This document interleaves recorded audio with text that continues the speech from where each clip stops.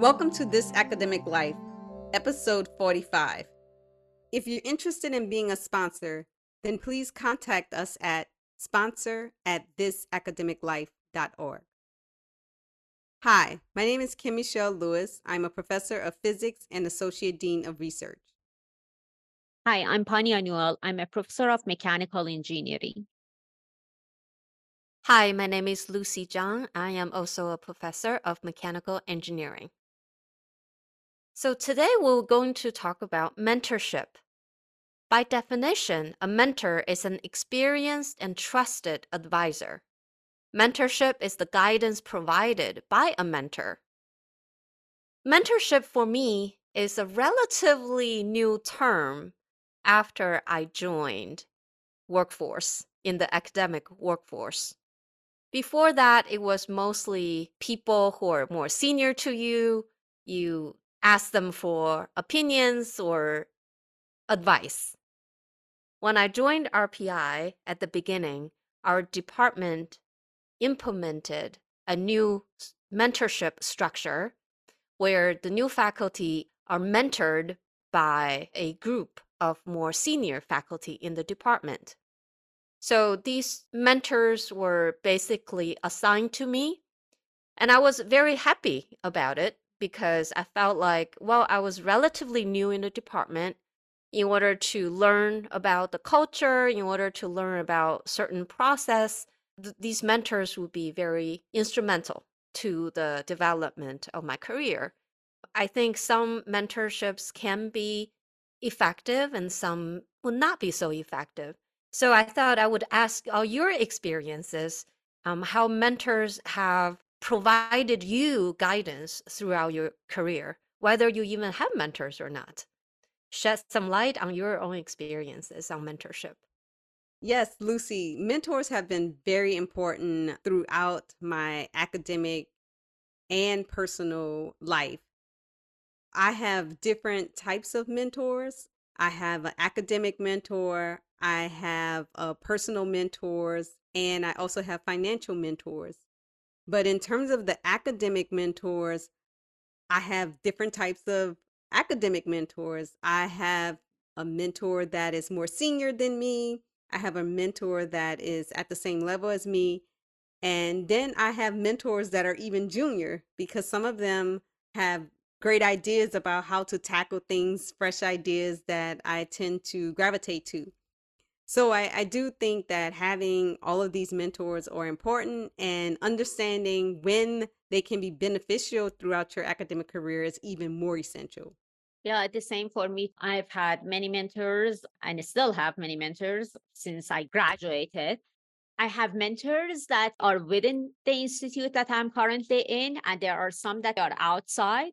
They have more experience and they've been helping me through my various questions that I've had through my academic career. That's great. I think your experiences in regard to receiving advice or growth in your career are very effective. I'm assuming that you're receiving good advice and you build relationships with these mentors. For me, I would say is yes, but most of them, the successful one, they happen organically. So I don't think that the structured ones are working for me. We have in my department, when new faculty join, they assign them a group of three mentors. They get the input of the person too, but it's very structured. I want mentors that I can openly and freely talk with them and not going to these meetings and try to come up with things that I need to talk with them. I don't like to have boundaries around these mentorship and my relationship with mentor. But maybe I'm a strange one. Maybe people they prefer to have this structured mentorship. But for me, it doesn't work. I feel exactly the same way. In fact, one of the assigned mentors whom I consider is still my mentor, but it's not because she was assigned to me as a mentor. I had always viewed her as my mentor from the very beginning. And I just trust her. I trust her opinion. I trust her judgment. So no matter whether she was assigned to me or not, I would have gone to her for advice anyways. I don't like the structured ones either. I feel like they're too imposed. I can see if you really have nobody when you enter, you're so fresh as you entering into a brand new department and you knew nobody. I can see that giving you someone would be a plug for you. You're instantly plugged in through the access to your mentors. But I felt like for me, if it's mostly the procedure rather than the true meaning of mentorship, then it's not really a meaningful or successfully implemented mentorship. So that's my opinion too. So I recall in a time where I was told that I would be someone's mentor, and I did make a face, and I was like, I don't have anything to say to this person. And then I said, okay, let me just embrace it. Let me lean in. Before I met with them, I decided I would think about what I wish someone had told me when I started my academic career, because it was a junior faculty member that I was assigned to as a mentor. And so I went into the meeting, it was over lunch, and it was awkward and clunky. It was like, hi, my name is this. Hi, my name is that. Oh, where are you from? It was those small pleasantries. And I said, well, look, I'm just going to tell you what I think you should know and what I wish somebody had just told me right away. And so I just said it. And a lot of it was very personal and mostly about work life balance.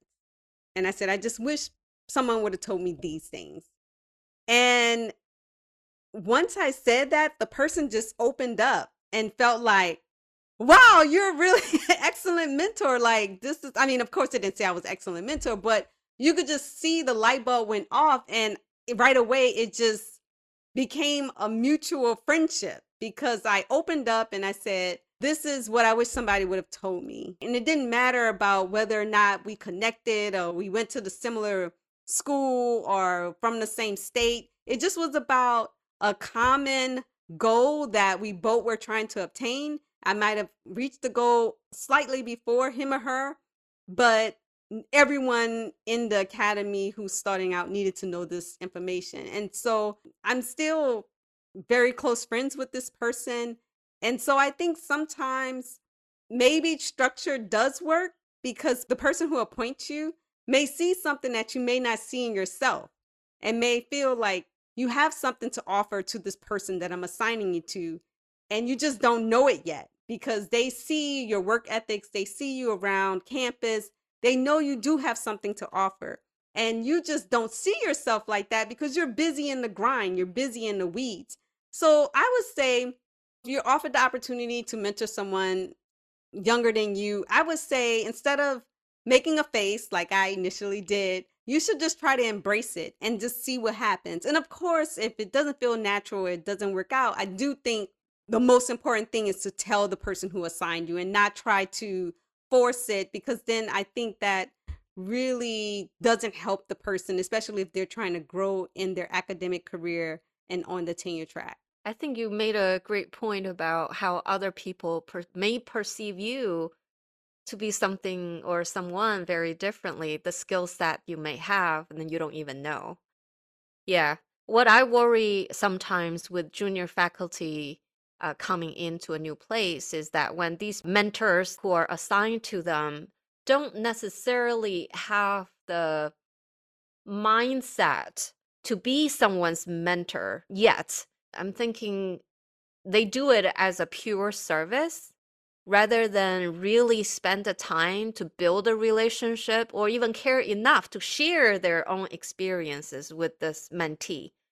Then at the end, it's not only a waste of time, but also a waste of this entire exercise. The mentee never really received the proper set of advice that he or she should be receiving at the end or needed in order to succeed. So then I view that as a failed mentor-mentee relationship?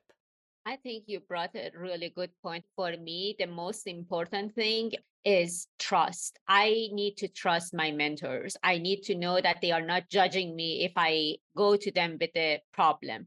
And my main problem with the structured mentoring within the department is that these senior faculty, they will be judging you for your tenure packet, for your promotions. And there is a layer of fear and that, oh, I can't tell them exactly how I feel at the moment because they might look at it as a sign of weakness or you are not working hard enough. But outside the institution or even the department, it gives me the freedom to speak with them. And also, I know that if they are giving me advice, it's not for their own personal interest. It's something that they really care about me. Like I have so many mentors, but one of the mentors that I would never forget, one night, I had this crisis and it was 11:30 and she asked me to call her 11:30 at night to call her.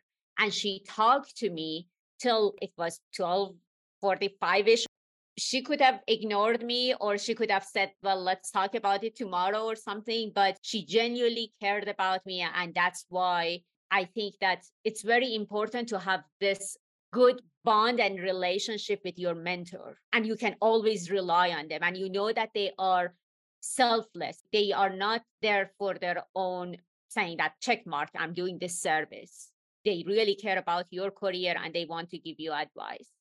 I agree. And also, I want a trusted mentor to give me honest feedback. We've been so sugar-coated all our lives. I feel like sometimes I just need a real honest opinion on this whatever paper or proposal I'm writing. I just want an honest one. I don't want you to just tell me, oh, yeah, you're doing fine. I don't need fine. I need real, real opinion. So someone whom I would trust, who feel comfortable doing that. But honestly, that does take time. You don't just build that kind of bonding or relationship overnight. So even if these are assigned mentors who may be very good mentors at the end, I don't know about you guys. I would say for me to trust someone, I need to first become their friend to share more in depth about personal stuff in order to feel that connection. It might take me months. Who knows? It might take me years to really get to that point.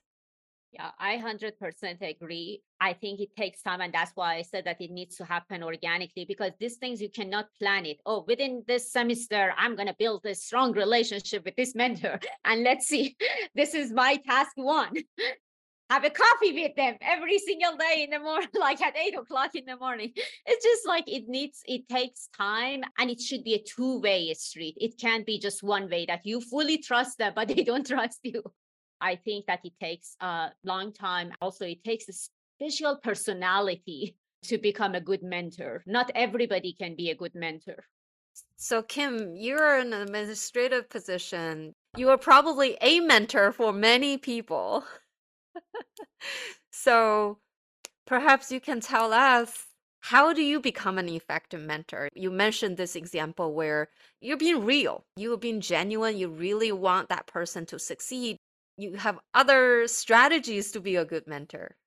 I think what helps me to be a good mentor is my ability to be sensitive about their perspective.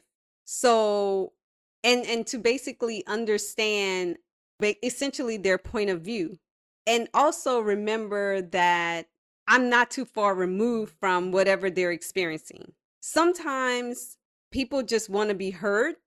So, as an administrator, as a scientist, my natural instinct is to respond with an immediate solution.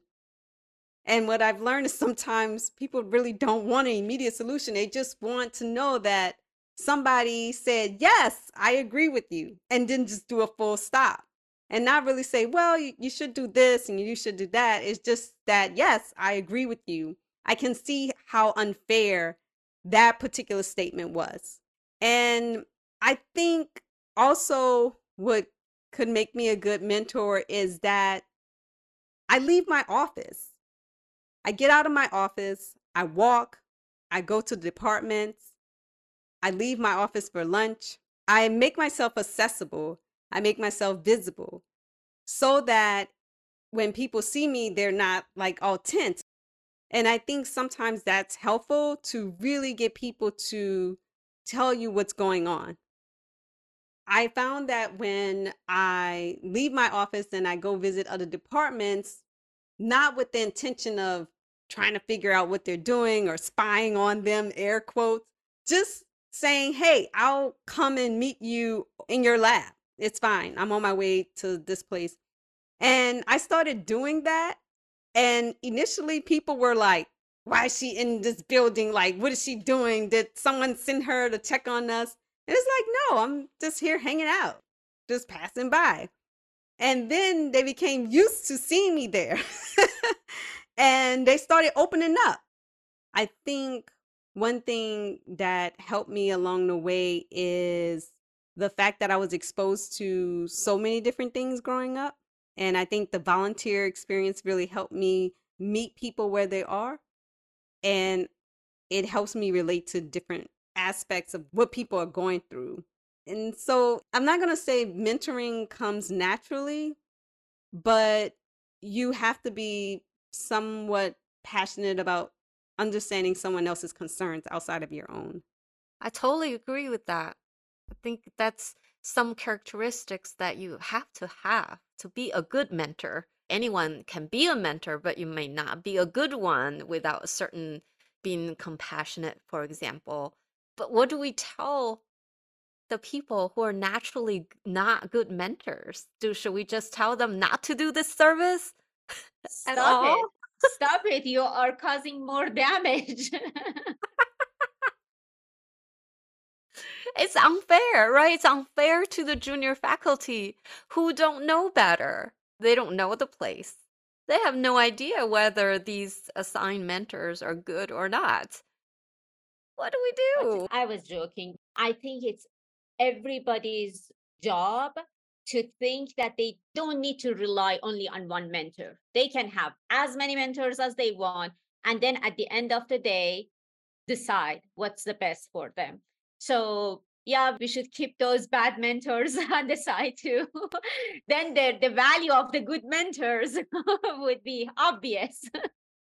I recall a situation where someone was assigned a mentor and then I mentored the mentor. Mentor And to the power of two. it was like, oh, this is weird. But it was interesting. I would sit in on their conversations and hear the mentor tell the mentee certain things. And I could see the mentee making expressions and possibly disagreeing. And sometimes I would pull the mentor on the side and I was like, well, not everybody is receptive to that type of feedback. Maybe you should try a softer landing with, with this particular issue. Or maybe you should ask them when they think they can meet the deadline instead of you saying, I want it done. So it was an interesting dynamic. But because the person respected me, they actually changed a bit. But often there's pushback because it's like, well, I was trained like this, and so this is how I learned, and so they need to follow. Like, I turned out okay. I'm like, no, you kind of didn't turn out okay. That's why I'm telling you, not everybody can receive this the way that you think they should. And so sometimes it's our job to help the bad mentors. And I think that's okay. But even that, you have to be selective. I really do think there's some psychology involved when you do take on trying to remediate a bad mentor, if that's the best way to describe it. So no, I don't think we should let them off the hook. That's true. If we let them off the hook, everybody will pretend to be a bad mentor and remove themselves from service. So last, what would you describe an ideal mentor? What would an ideal mentor look like? So I tell my students all the time that literally your mentors do not need to look like you. So people, and even adults, think that your mentors should, if I'm a person of color, then your mentor should also be a person of color. Or if you're a woman, your mentor should also be a female. And I don't subscribe to that rhetoric. I think that most people are surprised when I name my mentors. And they're surprised because they're like, but you're a Black woman. How could this, person give you feedback about what it's like to be a Black woman? But the thing is, not all my advice need to be about my experiences as a Black woman, because I'm also a scientist, I'm also a physicist, and so there are other types of advice that I need. So I think that when you say, what does an ideal mentor look like, I know what they do not need to look like.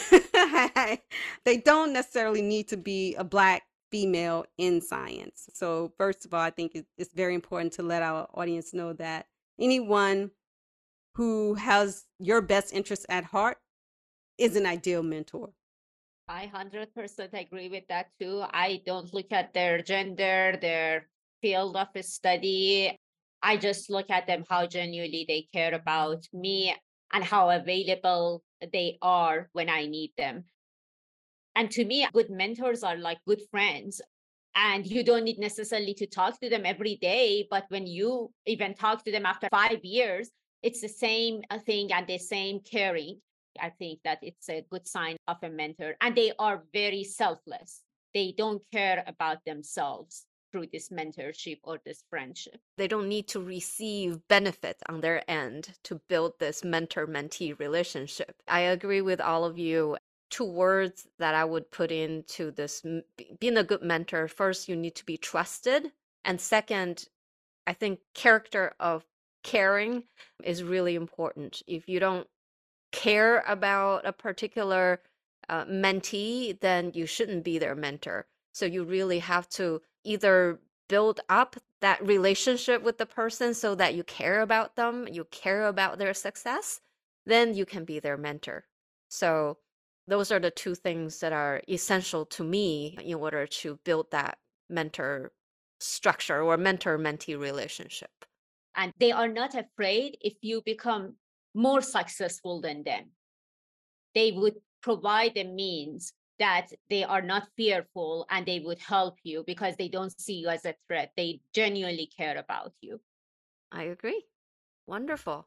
Well, I thought that was a wonderful discussion to learn about all of our mentorship experiences, being a mentee and being a mentor. Thank you all so much. We hope that our audiences are benefiting from this conversation. If you have more inputs from your own experience, please don't be afraid to send us an email and share your own. Thank you so much for listening. We hope you enjoyed this conversation. You can follow us on Facebook and listen to our latest episodes on iTunes, Spotify, Amazon Music, or Google Podcasts. If you're interested in being a sponsor, then please contact us at sponsor@thisacademiclife.org. Join us next time for the good, the bad, and the ugly of this academic life.